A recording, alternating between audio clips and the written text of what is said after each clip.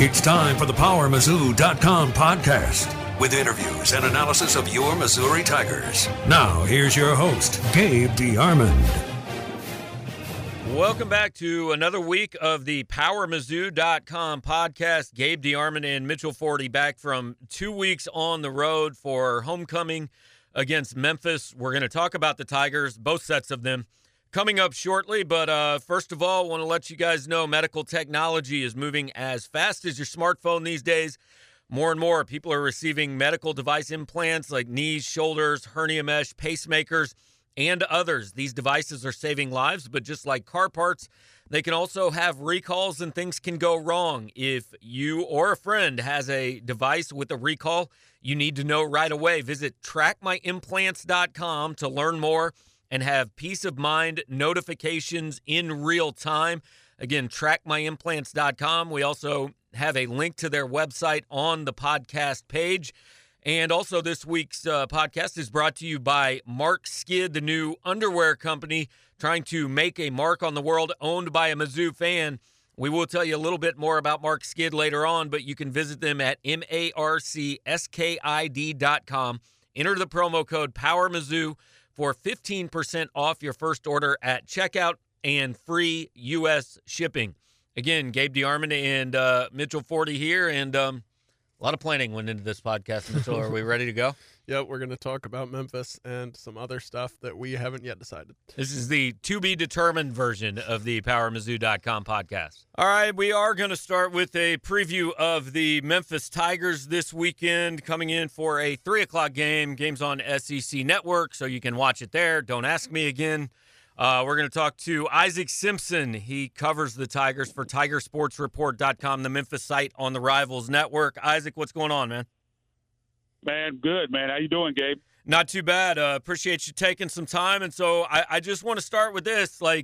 I think that Memphis game was unfolding, Memphis-UCF last week, about the same time Missouri and Alabama were playing. So all of us in the press box were just following that kind of on Game Tracker. We didn't really know what happened. So they're up 30-14, and then, I mean, what happened? Yeah, man, we were up there in the press box. We were feeling good first half. If you wrote the game script out on paper before the game, it couldn't have went any better. First half, Memphis came out, run the football, establishing the run, which is something that I talked about they had to do in order to have success against Central Florida, and that worked out, man. They looked really good, probably played the best half offensively and defensively that they played the entire year. And go in at halftime, and UCF made some adjustments. I think they, instead of having some of their bigger defenders out there, they had to put some more athletic and more speed out there and kind of shut down the Memphis running game. And the rain came, which Memphis, for some reason, it seems like rain is the Tigers' kryptonite. Anytime it rains, Brady Wright really struggles in that environment. They had a couple turnovers and didn't score a single point in the second half. Had a big back-breaking play. I think UCF was set up 4th and 1 on their own 29. And ran the ball straight up the middle, ended up in a 78-yard touchdown, going the distance. And momentum just was on UCF side. Clock mismanagement down the stretch on the last drive. It appeared Memphis had an opportunity to set up for a game-winning field goal. Let a lot of time run out the clock, didn't spike the ball, and the clock ended up running out on them and didn't even get an attempt at a game-winning field goal. And look up, man, they lose the game 31-30, a game which it really felt like Memphis dominated and should have won. Maybe rain is the kryptonite for Tigers everywhere, because we certainly have seen it for Mizzou this year. Isaac, Mitchell Forty here. You mentioned that rushing attack of Memphis. You know, Darrell Henderson is the Memphis running back. He leads the nation in 5 or 6 different categories: rushing yards, yards from scrimmage. Is he the type? Just how good is he? Is he the type of player who's capable of breaking off a few big plays and kind of winning a game by himself? He's a home run hitter, no doubt about that. If you let him get in space, he's hard to catch. If he gets through, especially if he gets through that first level of defenders, if he gets to that second level, you're going to have a hard time bringing him down, because not only is he fast, he's a bit of a bruiser. He's not a big guy, but he put on about 15 to 20 pounds of muscle this offseason, and it's really helped him because he can break some tackles out there. Like I said, if he gets out and gets into space, you get open, you're probably not catching Darrell Henderson. He's a home run threat every time he touches the football. Well, this game's really interesting to me because the one thing Missouri's done pretty well on defense is stop the run. They can't stop the pass at all. And I think Missouri's problem in facing Memphis is, Henderson's good, but this passing game, I mean, they don't put up ridiculous numbers, but, I mean, Brady White's got 1 interception. He's one of the top 10 rated passers in the country. He's been really efficient.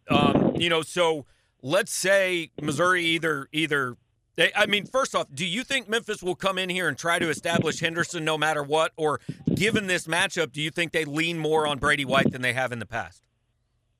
It's interesting. I think some of the passing numbers are a little bit skewed because of some of the competition Memphis has played: Mercer, South Alabama, and Georgia State, and Utah. And so some of the passing numbers they look pretty good, but those numbers are a little bit skewed. I think they'll come out and still try to establish the run early in the game. Like you said, I think Missouri's 25th in the nation in stop the run, only giving up about 120 yards. So, like you said, it's kind of an interesting matchup because Missouri, what they don't do well, Memphis has kind of struggled with, and what Memphis does do well, that's kind of Missouri's strength. So I'm kind of interested, but I think when they come out, I think they'll try to establish the run. But I think in order to win this game, if you're Memphis, I think you're going to have to pass the football. And Brady, he's been better. I mean, UConn is historically bad defensively, but he looked better. We saw that last year. Yeah. He looked better throwing the football against UConn. He made some plays against Central Florida as well, but I think if Memphis is going to win this game, they're not going to do it through the air. I think they have to get it done on the ground, or they're not going to be able to put enough points on the board. And I think that's going to be the challenge for them on Saturday. Isaac, during Missouri's kind of recent 3-game losing streak here, Drew Lock has struggled a good bit, and I know throughout his career in the past, he's kind of feasted on these matchups with, teams that don't really have, really high, athletic defenses. But on paper, at least, Memphis's defense looks like it's done decently well against the pass this season. Is that maybe skewed by matchups against like Navy, who never throws the ball, and Mercer, who was overmatched, or are they, a defense that could give Drew Lock trouble? I mean, they've been a little bit of Jekyll and Hyde this year. Like you said, you have to take into account those 4 games against real lower-tier competition. You have to take that into account. But they play really well at times. Like, you look at the game against Central Florida first half. I mean, they were absolutely lights out. But then other times, even in the game against South Alabama, I think their wide receiver, big wide receiver, I think he's about 6'4", 220, Jamarius Wade, really had his way with this Tiger defense. T.J. Carter was thought about as being maybe the best cornerback in the American coming into season. Had one of the best freshman years I've ever seen, and he's kind of struggled this season. He hasn't been the same guy that he was last year. And the other cornerback, Tito Whitney, been excellent. He's a senior. He's been excellent as well, but he struggled a bit. So it's been kind of hit or miss. There have been times where they played really well, and then other stretches they've given up big chunks of yards. Like I said, even South Alabama was able to move the football and complete the passes on the secondary. So I think that's going to be really important, especially when you got facing a quarterback like Drew Lock, like they will be on Saturday. It's going to be pertinent that they play better. Hopefully it's one of the hit games instead of one of the missed games for them. I've had a theory about this game since I saw it on the schedule. Now, normally, an American team playing on the road at an SEC team, like that's the game that team kind of circles all year and says, this is one we really want to get up for. It's my thought maybe that the schedule could help Missouri in this a little bit, because you correct me if I'm wrong, but that game last week against Central Florida, I mean, that one's been circled for a year. Yeah. That was Memphis' Super Bowl. Is there a chance you think of a letdown coming, like getting so high for that game that you can't get that high again the next week? Yeah, that's definitely a concern. I've talked about that throughout the week because, like you said, that Central Florida game, I think they've been thinking about that game ever since last year. Couldn't wait, especially with you thinking the fact that you got them at home. I mean, they were really prepared for that game. You could tell the way they came out first half. I wish they could have held on there. But in the post-game press conference, I was in there, and I've never seen the guys on this team that low. I mean, they looked like they had just lost the championship game, and it's going to be interesting to see if they can get back up this week because, I like you said, I think they had that game circled for a long time, and to lose it, especially in the fashion that they did, turn around the next week and go on the road and place that's going to be a pretty tough place to play against an SEC opponent. It's going to be interesting to see if they can get back up for this one. It's mentally that's going to be something tough to bounce back from, especially, like I said, the way those guys look in that locker room and after that game. But so that going into this game, it's going to be interesting to see emotionally can these guys get up and go out and play against a really good, tough football team. Isaac, you mentioned a little bit that Memphis has had, 4 of its first 7 games have come against, fairly weak competition. Mercer, South Alabama, a few others, and 3 games, maybe been against a little bit better teams, but they've lost all 3 of those games against Navy, Tulane, UCF. So, is this kind of a case where, you're still kind of waiting to figure out exactly, what this Memphis team is and how good it can be? Yeah, it's weird. It's definitely disappointing for the Tigers to be sitting here at 4-3. I think when the schedule came out, you're looking at it, you probably think the Tigers would be probably 6-1, 5-2 at worst. In worst case scenario, 5-2, and they're sitting here at 4-3. You look at, just got blasted by Tulane. That's definitely one. You look at the schedule and you would thought, if they go down there and don't play well, they might have to sweat it out a little bit. But you think they win that game. The Navy one. Navy is always tough, but they're down this year going into the season. I thought it'd be a tough game, but I thought they'd win that one as well. And UCF is tough, but you had them at home. Like I said, the revenge factor. You thought if they were going to lose one, you thought that would be it. So you think you'd be 6-1 right now, probably at worst, and then they're sitting at 4-3. So it's been a bit of a disappointment. But forgot what was the question again? Sorry, just kind of how do you know yet? How good this team is? Is it the team that almost beats UCF, or is it the team that gets rolled by Tulane? Yeah, it's kind of weird because you go toe to toe, especially in the first half with a top 10 team in the nation, but you come out and watch that game against Tulane. Tulane just comes out just lining up, running the football, running right down their throat. I think this team is a good football team. I think they're better than their 4-3 record. It's tough. I think you go back to the Navy game, a 1-point loss. It was rated in that game as well. Like I said, this rain seems to be the team's kryptonite. And they had, I think, 5 turnovers in that game. I think if they lined up and played Navy 10 times, I think they'd probably win 9 of them. So I think this team is better than their 4-3 record.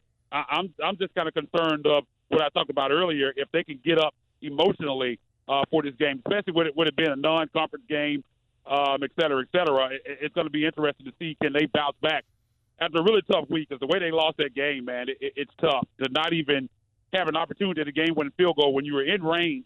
Had a big penalty there late that took about a field goal range.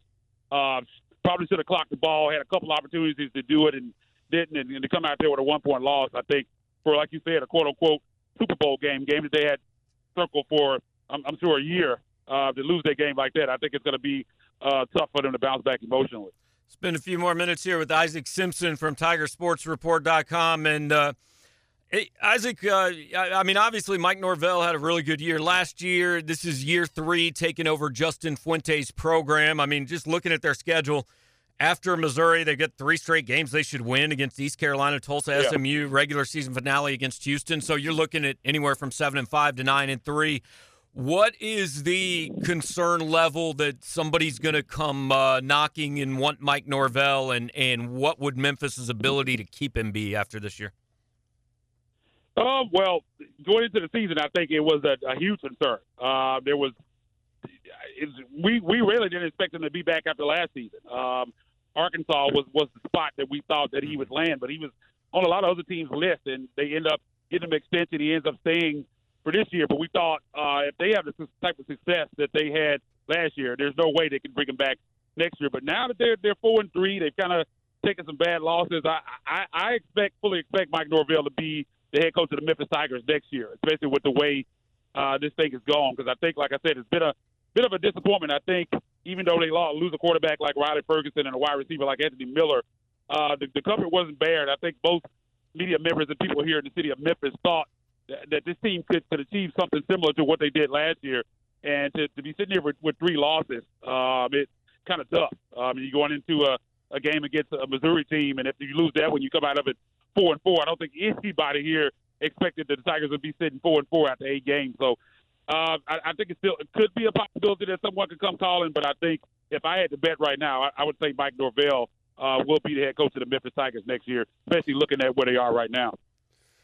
Isaac, I know that, football team obviously has been good the past few years, but when you talk about Memphis right now, you got to bring up the basketball program and Penny Hardaway. I know I saw a couple videos from their Memphis Madness event a couple weeks ago. It was, a packed house. Has the fan base at this point kind of, with the football teams, kind of struggles turned into basketball mode a little bit, or what's kind of the feeling around there right now?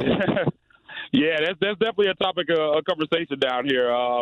For people, Memphis has always traditionally been a quote-unquote basketball school. Mm-hmm. And over the last couple of years, it's kind of flipped. But I think basketball is always going to be king here in the city. And with the anticipation, they have the first exhibition game here next Thursday night. Tigers lose this one. If they just go up to Missouri and lose this one, come back home 4-4. I think some people might start to kind of tune it out. Memphis is kind of a fair weather city. I hate to say that. They always get behind winners, and when this basketball team gets rolling, which I think they're going to have a really big year with them getting things started off next week.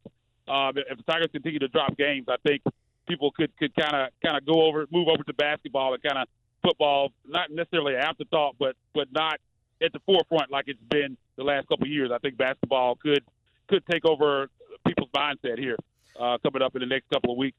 All right, last thing for you, Isaac. I never like to put people on the spot for a prediction, but what needs to happen for Memphis to walk out of here with a win on Saturday?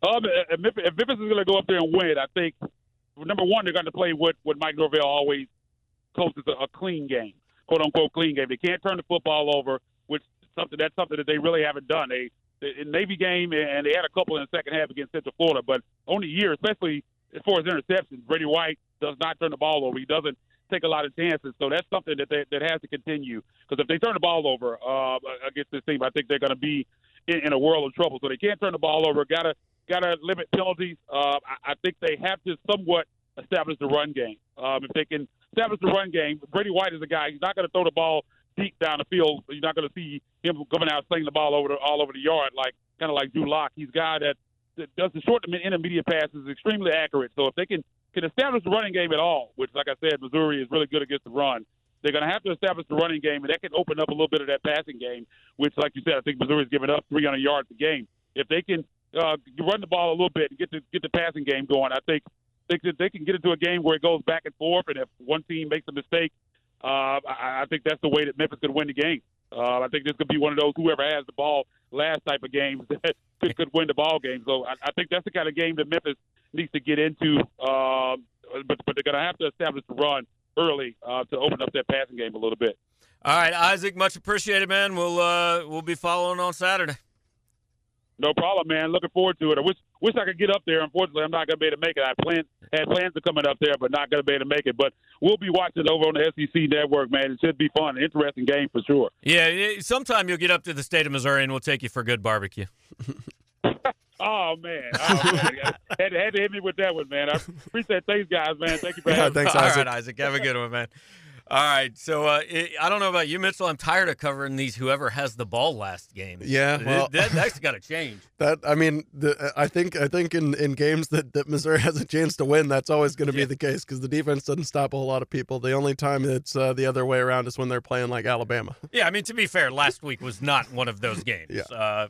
Alabama did have the ball last. Yeah, actually, no. I think didn't Mizzou kneel out the clock or something? I don't really remember. We were trying to get to the press conference. Quit paying attention. Yeah, to be quite honest. No.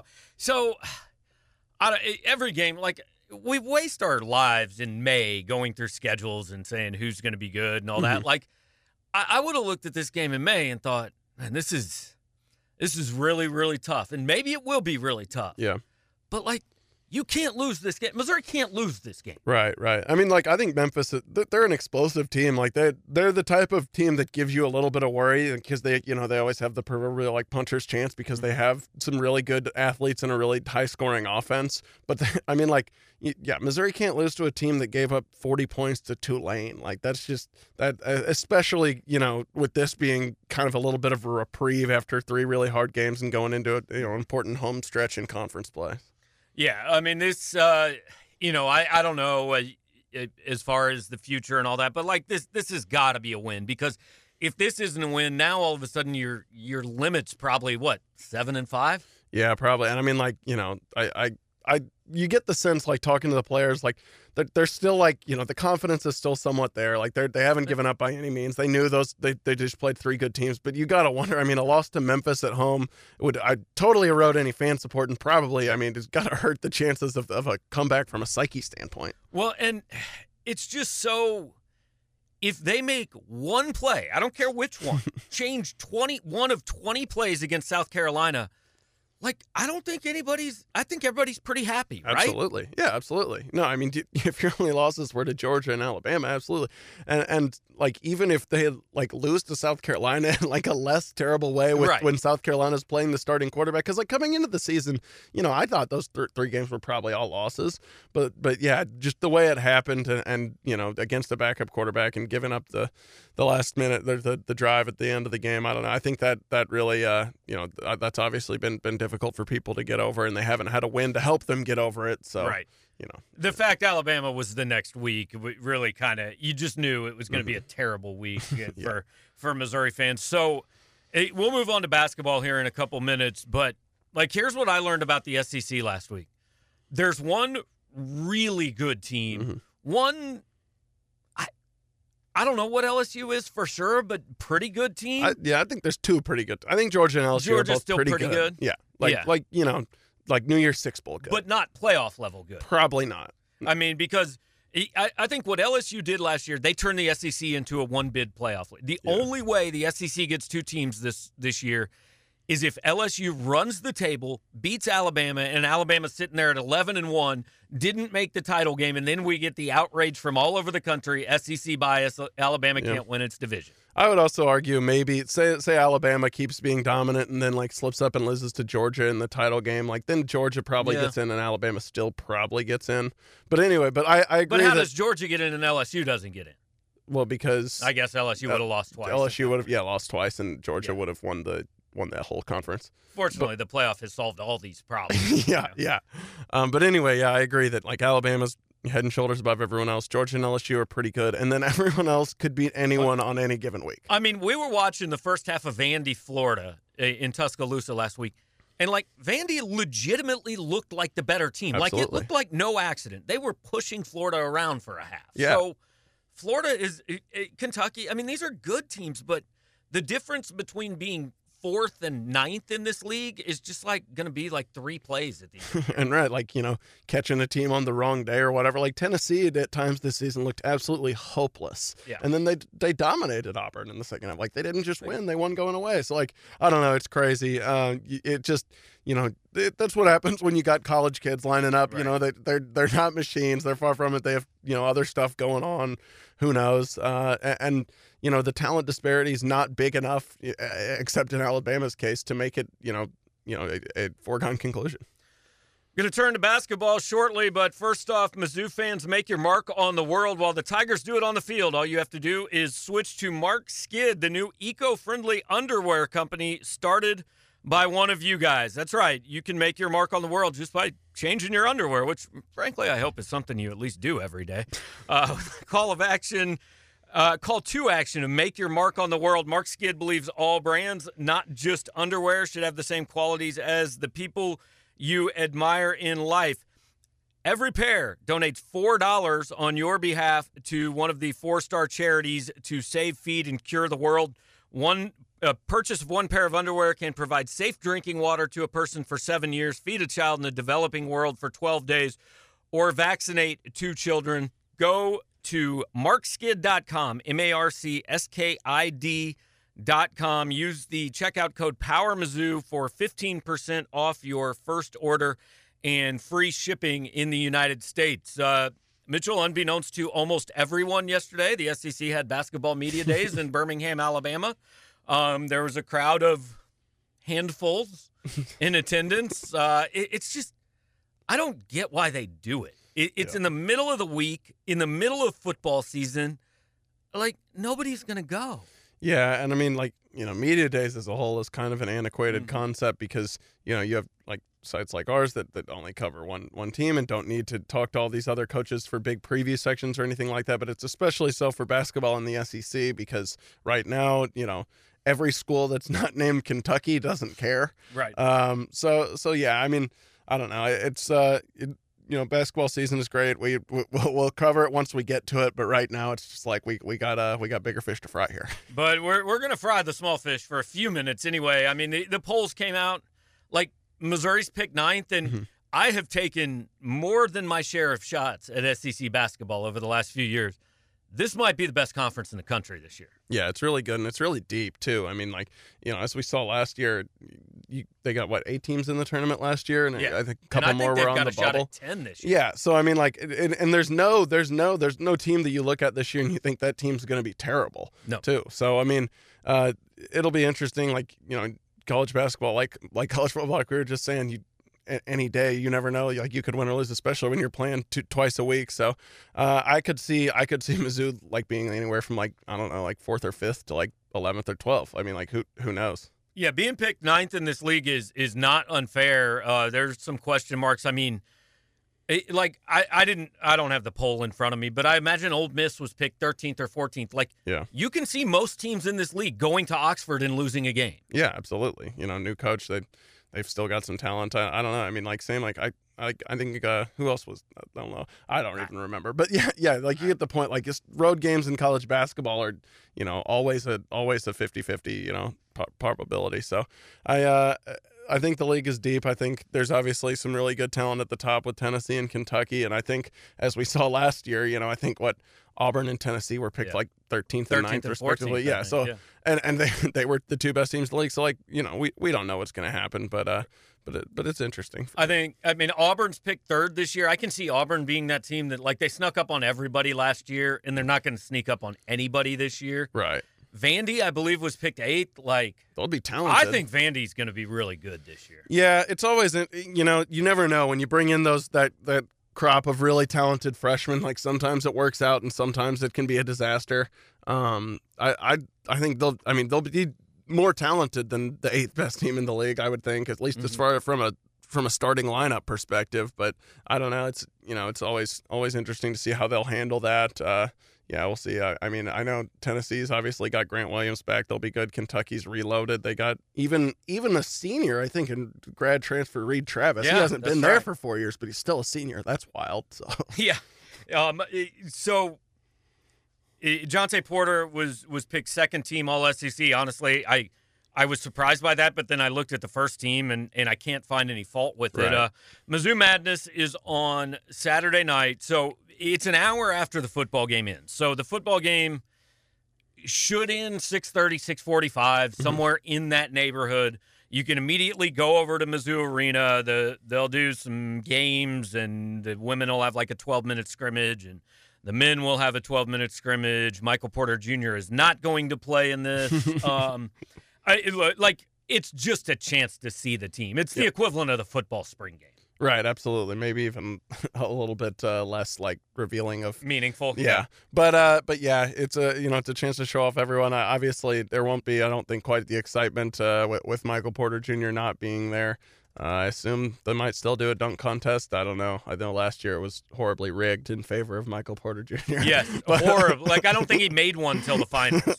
But I assume that maybe that'll be more equitable this year. Who knows? But yeah, it's just a chance to see the team. We'll be able to talk to Conzo and a few of the players afterwards. So it'll be a busy evening for us, but you'll all get some information out of it. And I guess I don't want to say news, but Conzo Martin did confirm yesterday they're trying to get Drew and Mark Smith eligible through NCAA waivers. I mean, at this point, I think it's the exception when a waiver doesn't get approved. Maybe. I'm going to be honest. I don't understand how this stuff works. I get the rule. Yeah, I get the rule, but like the precedent is extremely murky. So I don't know. I've heard different things from like different people. Some people think that Drew Smith's more likely to get approved because he got a coach fired. Other people say no, they don't. Well, he didn't get a coach fired. Right. The coach just happened to be fired. He had his previous coach fired. Yes. And other people say no, you need more than that because otherwise it's open up too big a can of worms. Whatever. I don't know.